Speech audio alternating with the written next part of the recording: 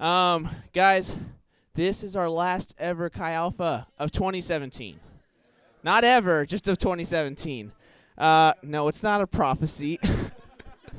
You guys all expressed your sadness earlier. It's understandable, but guys, this has been an awesome semester.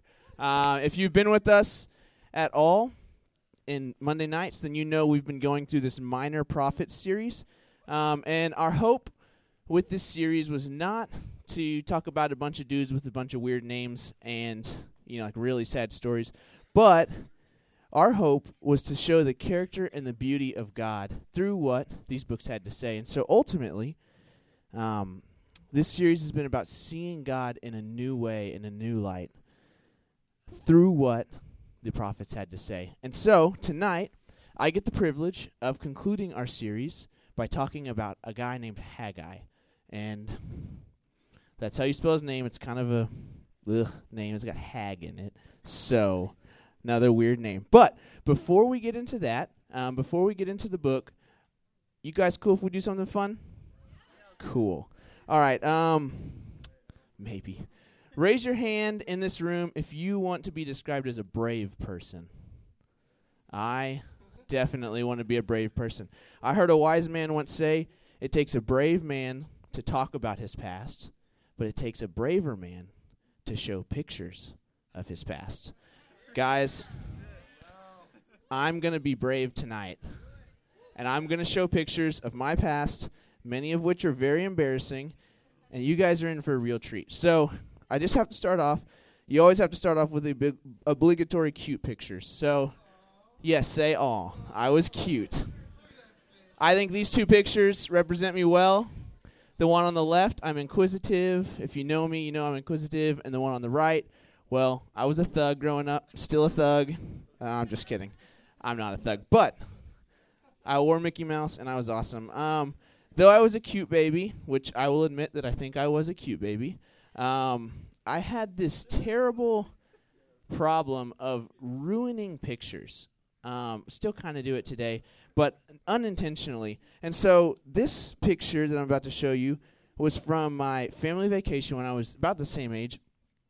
And, well, I've never lived this picture down. This is the picture. That's me in the front. Losing my mind, crying. And, guys, when I say I haven't lived this picture down, there's like 10 more pictures like this when we're older, and all my cousins are making fun of me. And it's just really, really sad. But that doesn't compare. I think my worst picture that I ever ruined was my 5th grade class, like the entire 5th grade. They brought in this big camera, guy up on a mount. And, well, this is you can just look. I'm the only kid wearing the wrong shirt in the picture. Hey, in my defense, they told me to wear your school shirt.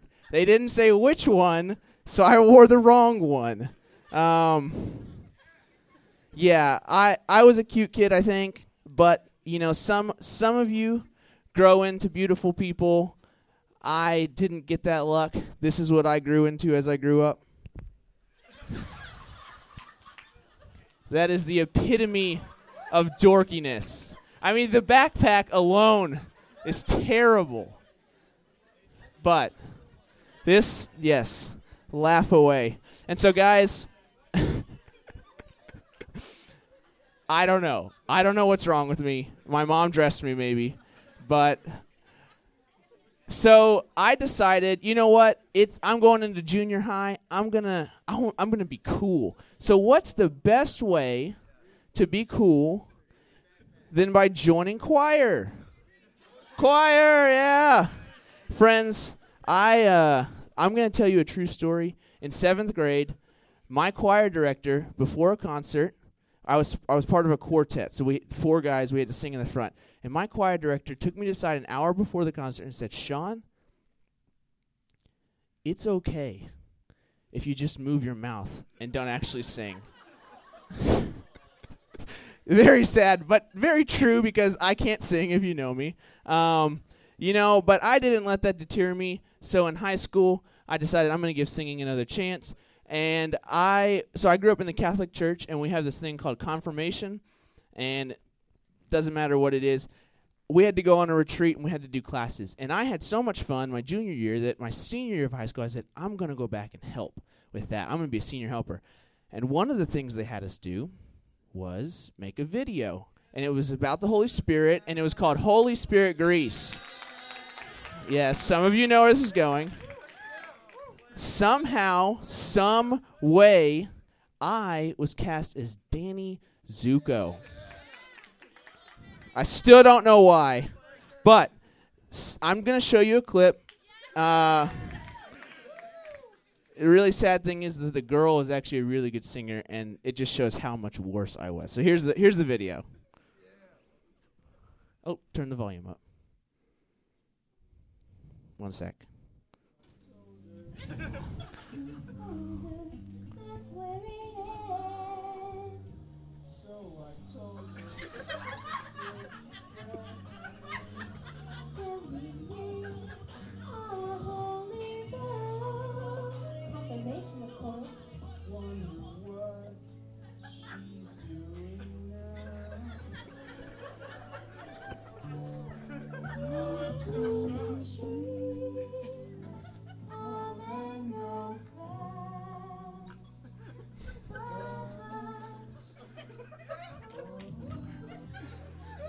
The best part's coming up.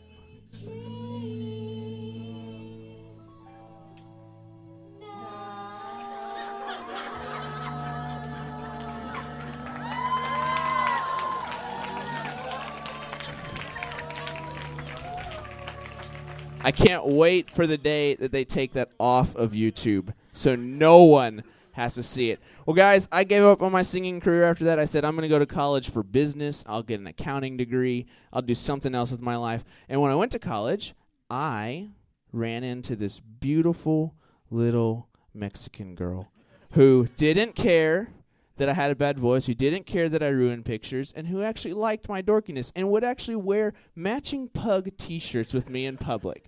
I still have it, and she still has hers. And by God's grace, she decided that she would marry me, and it was awesome. And this is my favorite picture.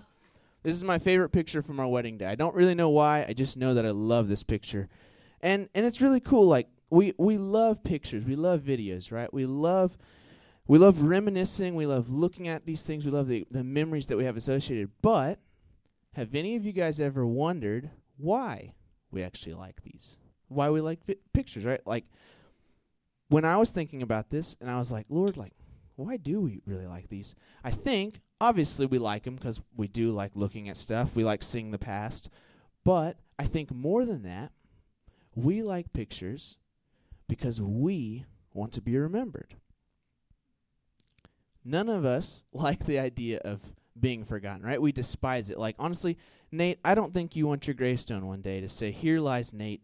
His life was a waste of oxygen, right? Like, no one wants to be forgotten. No one wants that. We want people to remember us, and so we do things that'll leave a mark on this world, right? And we don't just do it with like, obviously we take pictures, but we do it with other things. We build architectures and skyscrapers, and we make music, and we make art, right? We join the Peace Corps. We do all these things to leave a mark on this world because we don't want to be forgotten.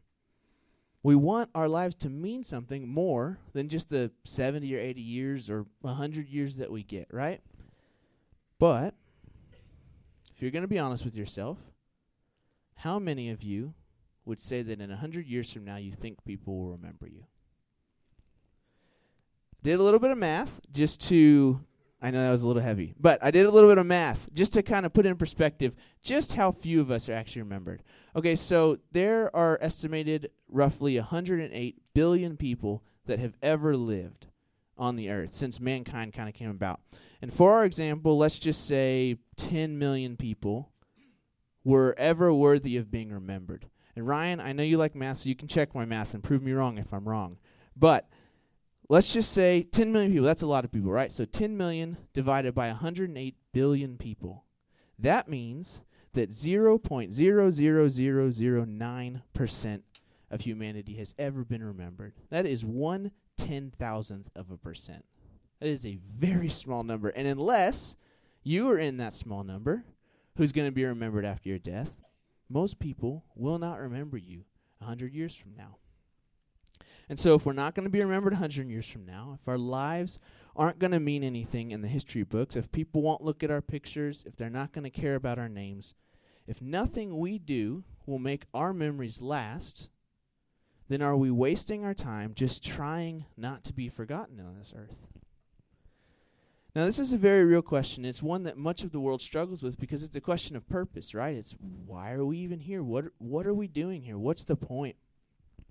And as with all the tough questions of life, I believe that God really does have the best answers. And so, tonight, we're going to look at God's answers in the book of Haggai. And so if you open your Bible or follow along on the screen, we're going to be reading from Haggai chapter 1. It's another one of those short books that has 2 chapters. And we're going to be reading verse 1 through 15. And so this is what it says. In the 2nd year of King Darius, on the 1st day of the 6th month, the word of the Lord came through the prophet Haggai to Zerubbabel and to Joshua. This is what the Lord Almighty says. These people say, this time has not yet come to rebuild the Lord's house. Then the word of the Lord came through the prophet Haggai. Is it a time for you yourselves to be living in your wood-paneled houses, while the temple remains a ruin? Now this is what the Lord Almighty says. Give careful thought to your ways. You have planted much, but harvested little. You eat, but never have enough. You drink, but you never have your fill. You put on clothes, but are not warm. You earn wages only to put them in purses with holes. This is what the Lord Almighty says. Give careful thought to your ways. Go up into the mountains and bring down timber and build my house, so that I may take pleasure in it and be honored, says the Lord. You expected much, but see, it turned out to be little. What you brought home, I blew away. Why? Declares the Lord Almighty. Because of my house, which remains a ruin, while each of you is busy with your own houses. Therefore, because of you, the heavens have withheld their dew, and the earth its crops. And just jump down to 12. Then Zerubbabel, Joshua, and the whole remnant of the people obeyed the voice of the Lord their God, and the message of the prophet Haggai, because the Lord their God had sent him. And the people feared the Lord. Then Haggai, the Lord's messenger, gave this message to the people. I am with you, declares the Lord. So the Lord stirred up the spirit of Zerubbabel, and the spirit of Joshua, and the spirit of the whole remnant of the people. They came and began to work on the house of the Lord Almighty their God on the 24th day of the 6th month. Guys, this passage is incredible. And if you don't see it yet, that's okay. It was a lot, but I promise you will. This passage is incredible. This is not normal in the Bible. So, as we always do, we give context, right? We think context is important because for the Bible to mean anything to us, we need to know first what it meant to them. So, in this situation, as we've been talking about all semester, Babylon has come in. They're this country, this huge, big brother type country, and they come in and they just wipe out Israel. And the reason that Israel gets wiped out and put in exile is because they have not turned from their sin, right? And so God takes Babylon and says that they can come in and take Israel captive. And so for 70 years, Israel is in exile in Babylon. They're taken out of their home country and they go to another place for 70 years.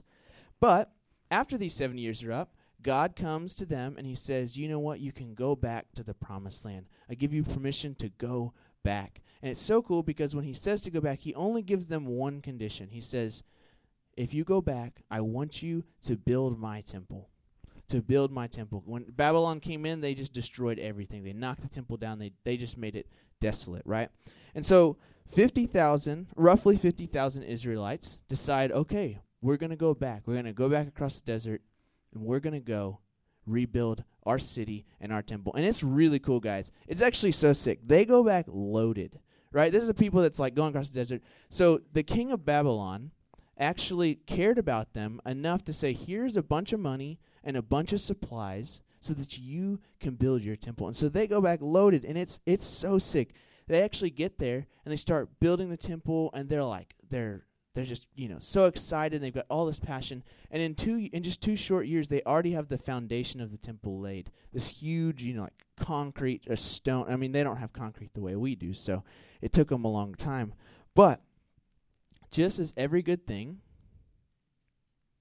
it's going great. Something bad comes along, right? And so Israel, they're building this temple, and then all of a sudden they have opposition from the people in the land, right? And so the people, they don't like them. They don't like that Israel's back. They had kind of moved into their place, and so they start going after them. And then things get worse whenever Babylon stops giving their subsidy because a new king comes into power. So they've got no money, and they got a bunch of people that hate them. And all of a sudden, they just stop building the temple. It just stops completely. In fact, the Bible says that it stopped for so long that 14 years pass, and not another stone was laid. Not another stone was laid. And so this takes us to where our passage is now, right? This is where we come along. And God, in this passage, is saying that he's upset with Israel. He's upset that they've stopped building the temple. Now, when I saw this passage, I was like, wait a second, God. This is not fair. It's not fair that you're mad at them. Like, they couldn't control the fact that the money stopped and that the people came after them. Like, they weren't the ones responsible. How could you be mad at them when they weren't even the ones in control of the situation? I mean, doesn't it kind of seem like it's a little unfair that God is mad at the people because of the situation? But God knows how they felt and how we feel even when we read this, and so he doesn't leave himself without an explanation. In fact, he tells us exactly why he's upset. Haggai 1, verse 9, God says this, "You expected much, but see, it turned out to be little. What you brought home, I blew away. Why, declares the Lord Almighty? Because of my house, which remains a ruin, while each of you is busy with your own houses. My house is in ruins, while each of you is just making yours look good." 14 years had passed, guys. 14 years. That is not a short time. Most of you haven't been. That's more than half of your life. The time had come and gone when opposition and money was something that they had to worry about. They couldn't use that as an excuse to why they didn't build the temple. I mean, Israel, they were actually on the up and up, right? They were trading with nations around them. They had reestablished their agricultural system. They were bringing in money from across the land. They're starting to make a name for themselves again. In fact, things had gotten so good for the Israelites that verse 4 actually tells us that they had wood-paneled houses. Wood-paneled houses. Can you believe that? No? No? It's not. Guys, this is a huge deal. Okay, I'll explain. When Babylon came and took over a country, they didn't just bust down the buildings and take the people. They went so far as to cut down even the trees. Because when they left the place, they said, they wanted people to say, "Oh crap, that Babylon was here." Like, that's what they wanted to do, and they would cut down trees. They would make this place so desolate and unlivable that no one could come back. And so, when the people came back after 70 years, there weren't any trees, and we know this because verse 8 tells us that when God told the Israelites to get wood, He said, "Go into the mountains," because there wasn't even any wood in Israel, even after 14 years. So, with wood being scarce and totally far off, if you had a wood-paneled house, that meant that you were loaded. That meant that you had enough money to not only buy the wood, but then to import it from across the land. I mean, honestly, guys, like the modern-day equivalent of having wood-paneled houses is like having a golden toilet in your house. Like, yes, it serves a purpose. It does its job, but honestly, it's just a status symbol, right? Like, no one needs a golden toilet. No one needs these wood-paneled houses. The wood panels, they didn't serve any real use. They were just to show off. Israel, they were focused on their houses because they wanted to make a name for themselves, right? They wanted the world to notice them again, and they were spending all of their money on themselves. You see why God was upset? I mean, they had more than enough money. More than enough money to buy the wood to build the temple, but they're buying it for themselves. The Israelites, they're sitting in their comfy homes saying, look at what we've done. We're making a name for ourselves again. The world's recognizing us. Look, people are going to remember us as the people that overcame Babylon. We're the people that rose from the dead. Israel, they were taking pictures. They were building monuments. They were wanting the world to remember them. And their top priority was to establish themselves. And in doing so, they left what God had asked them to do undone. And so it's really cool, though, because if I was God, I'd be pretty upset. I just want to get mad. But it's really cool because God doesn't respond with anger in this passage. He responds with a challenge. He doesn't respond with anger. He responds with a challenge. And if I could sum up what God is saying in these 15 verses in 4 words, I would say this. What God is effectively saying to the Israelites through Haggai is this: get off your butts. Get off your butts. You've spent 14 years pampering yourselves in your houses while my house is in ruins. Get off your butts. But God, why can't we build our houses first? Are you really going to make us live in tents? Come on, God. Get off your butts. But God, listen, shouldn't we focus on building ourselves up first? Don't you want us to be happy? Don't you think if we're happy, then we can serve you well? Get off your butts. Well, God, wouldn't we just serve you better if we had everything sorted out in our lives, and if we were remembered, and if people knew our names, wouldn't you get more glory that way? Get off your butts. And guys, we do the same thing today, right? We say, well, hey, why do I have to talk to people about Jesus? I mean, don't you see all the pictures of my Bible that I post on Instagram? I mean, Bible or coffee in the Word, right? People know. Why do I got to talk about Jesus? My biography has a Bible verse and a cool quote. Why do I got to go to small group and resource group? Don't you know that I have to do homework so that I can get good grades, so that I can get a good job? And don't you know that if I get this good job and have good money, then I can serve Jesus better? Why do I have to go to small group or resource now? Why do I have to give up my free time for Jesus? Is he really asking us for that? I mean, hey, if I want to go home and watch Netflix for 5 hours after class, I mean, Jesus told us to rest, right? So, I mean, isn't that, would God really ask me to do something as embarrassing as pray for a classmate or write a paper about him? I mean, doesn't he know that's social suicide? Why is it such a big deal for God to want me to do these things now while I'm young? Can't I just get that young part of my life out of the way and experience and do all these things and then get right with him later?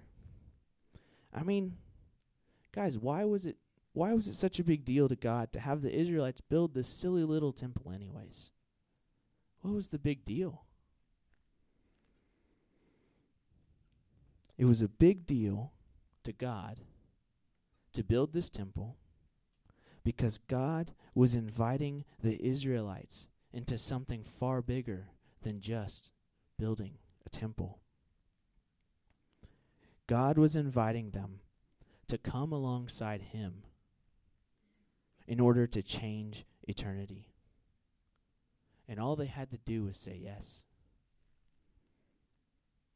Now, if you haven't seen why this passage is incredible, I'll show you. God, he's challenging them, right? He says, get off your butts. Do something.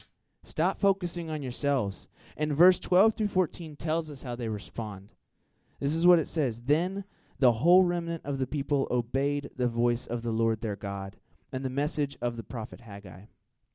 They came and began to work on the house of the Lord Almighty their God. Do you see why this passage is incredible? God told them to get off their butts, and they did. Guys, if you've ever read your Bible, this is not normal. God's people are really bad at listening to him. He's like, go this way, and they're like, okay, this way. I'm good.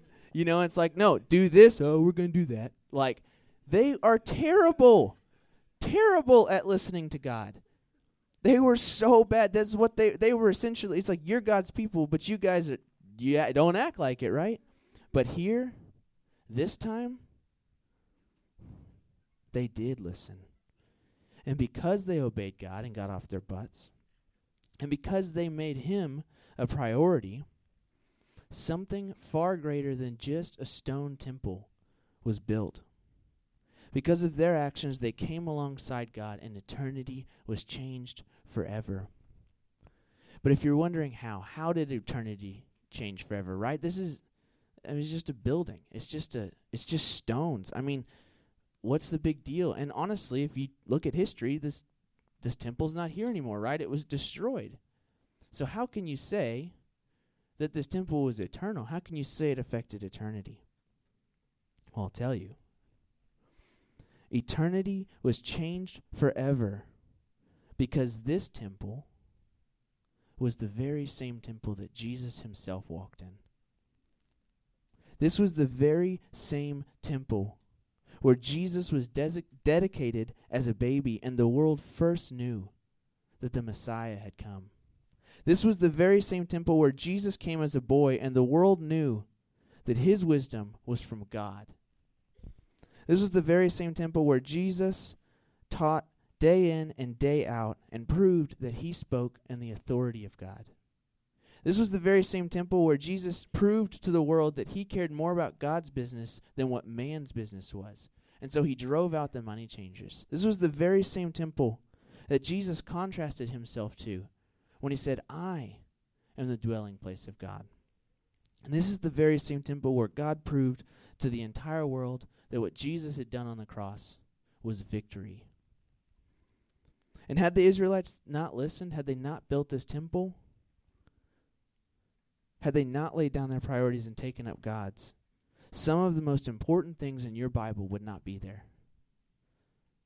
In fact, in my opinion, one of the most significant things that ever happened in all of history was when the veil was torn in the temple. So if you don't know, there was this place in the temple called the Holy of Holies. It was the place where God's presence dwelt. And they had put this huge, 30-foot tall curtain, and this massive curtain. It was the veil, and the veil represented separation from God. It was man could not go into God's presence because of sin. And on that day that Jesus died, on that cross, God himself tore the veil from the top down. And he tore it as a sign that we could now enter his presence, that the world could enter his presence because of what Jesus did. But this would not have happened had the Israelites not obeyed and built God's temple. If there was no temple, we wouldn't have this. And yes, this temple was destroyed 2,000 years ago, and it no longer stands today. But the words of Jesus and the record of the torn veil have remained. Just the words that Jesus spoke in the last week of his life while teaching at the temple, you guys wouldn't imagine how much of your Bible would be gone just from that last week if he hadn't gone to that temple and taught. And all of this because the Israelites, they got off their butts and they did something for God. They came alongside God, and eternity was changed by their obedience. God was calling them to something that would last. He was calling them to lay down their priorities and their silly ideas of making a name for themselves, like wood-paneled houses, so that he could give them a name that would last forever. And there's such a powerful truth here. When we stop doing things for ourselves just to make a name for ourselves and to be remembered, and start doing something for the Lord, it's only then that we will actually be remembered for anything that's lasting. But we don't serve God just to be remembered. That just comes as a byproduct of serving him, right? We serve him because he's worth it. And all throughout history, men and women of God have gotten off their butts and they've done something for God. And though they're not remembered in our history books, and though they don't have movies made about them, eternity has been changed forever. Many of you are here because men and women before you just got off their butts and did something. This Chi Alpha's here because guys and girls like you got off their butts and did something. And so many more will know Jesus if you get off your butts and do something. And the craziest thing is that just as God invited the Israelites to come alongside him to change eternity, he's doing the same with you and me. Even now, even today, he is inviting us to change eternity with him. The band, you guys can go ahead and come up. And as the band comes up, I just want to ask this question. What mark are you going to leave when you are gone? Will it be one that only lasts until your grandkids' time? Will it just be pictures in a photo album, or will it be some monument to your name? Or will it be something eternal? Guys, I can promise you that in 100 years, no one is going to care about Holy Spirit grease. No one, if they find it, is going to say this is funny or cool. No one is going to care whether I was a good speaker or not. No one is going to care about my marriage to Heather. My own family 3 or 4 generations from now won't care. People aren't going to remember my name. But in eternity, I will be remembered for something. I'll be remembered for how I was faithful to Jesus with what he asked me to do. And what he asked me to do is make disciples. While God has not called us to build a temple, that would be kind of odd. He has called us to build something far more beautiful. He's called us to build people. He's called us to make disciples and lead people to him. He's called us to get off our butts and to change eternity with him. Do you know why eternity won't be the same if you do something for God? Eternity will not be the same. Because when you're obedient to Jesus, there will be people who will be with him in heaven who would never have been there had you not said yes. There are people that only you will be able to reach. And if you reach out to them, and if you fight for them, and if you do this alongside God, eternity will be changed forever because more will be with him. God has called us to get off our butts and to do something with him. He's asking us to lay down our priorities and to take up his. But you must ask yourself questions like these. Are you willing to serve forgotten and without applause in this generation? Are you willing to let go of your reputation that you've built up all these years? Or in these 6 months at college, 4 months? Are you willing to serve unnoticed in this life? Are you willing to be insignificant so that Christ can be significant? Are you willing to be an etc. for the glory of Jesus? Are you willing to give up a short season of your existence to serve your King well? Because if you are willing to serve God well, the Bible says that one day we will stand before God and in front of all of heaven, God will say to us, "Well done, my good and faithful servant." Well done, my good and faithful servant Ryan. Well done, my good and faithful servant Mary. Well done, my good and faithful servant Micah. Well done, Andy. Well done, Brooklyn. Well done. And you, I am well pleased. All of heaven will remember your name if you're obedient to your King. But the coolest thing about this is that is the smallest of joys. Right? We all want to be remembered. We want to be remembered here, but honestly, it's pretty futile trying to be remembered here on earth. But in eternity, we will be remembered. But that joy is only the slightest compared to the joy of seeing those who will be with you. Just imagine one day you're standing before God and you look behind you and you see all the people who are with him because you were obedient. And even that will pale in comparison to the greatest joy of being with your King and knowing that he is pleased with you. He is pleased with you. The God of the universe is happy just to be with you because you're obedient. Guys, we're strangers on this earth. We're not going to be here for long. We're going to be gone much sooner than we think. Jordan and I were just talking. I'm 24. I'm not that old, but it's weird. I'm 24. I still feel like I'm like 18. What if we did something for God? What if we laid down our priorities and took up His? Time is too short and eternity is too real to be playing games with God and wasting His time. Are we going to take God seriously? Are we going to prove Him worthy? Is He really worth it? This decision is up to each of us. But I promise you that if you take God seriously, eternity will never be the same. Eternity will never be the same, and heaven will only be better because you did something for Him. So our response tonight is simple. We're just going to respond to the same challenge that He gave to the Israelites, to get off our butts. Are we willing to stop adding wooden panels to our houses and instead build what God has asked us to? And so the way we're going to respond, like I said, it's simple, is that when I'm done praying and when the worship team starts singing, I don't want you guys to stand up just yet. I want you guys to stay in your seats. And I want you to ask God to search you and to ask yourself, are you willing to be obedient to Him, whatever He says? And if you're willing, I want you to respond by just standing up. After God has spoken to you, it may be a few seconds, it may be the third song.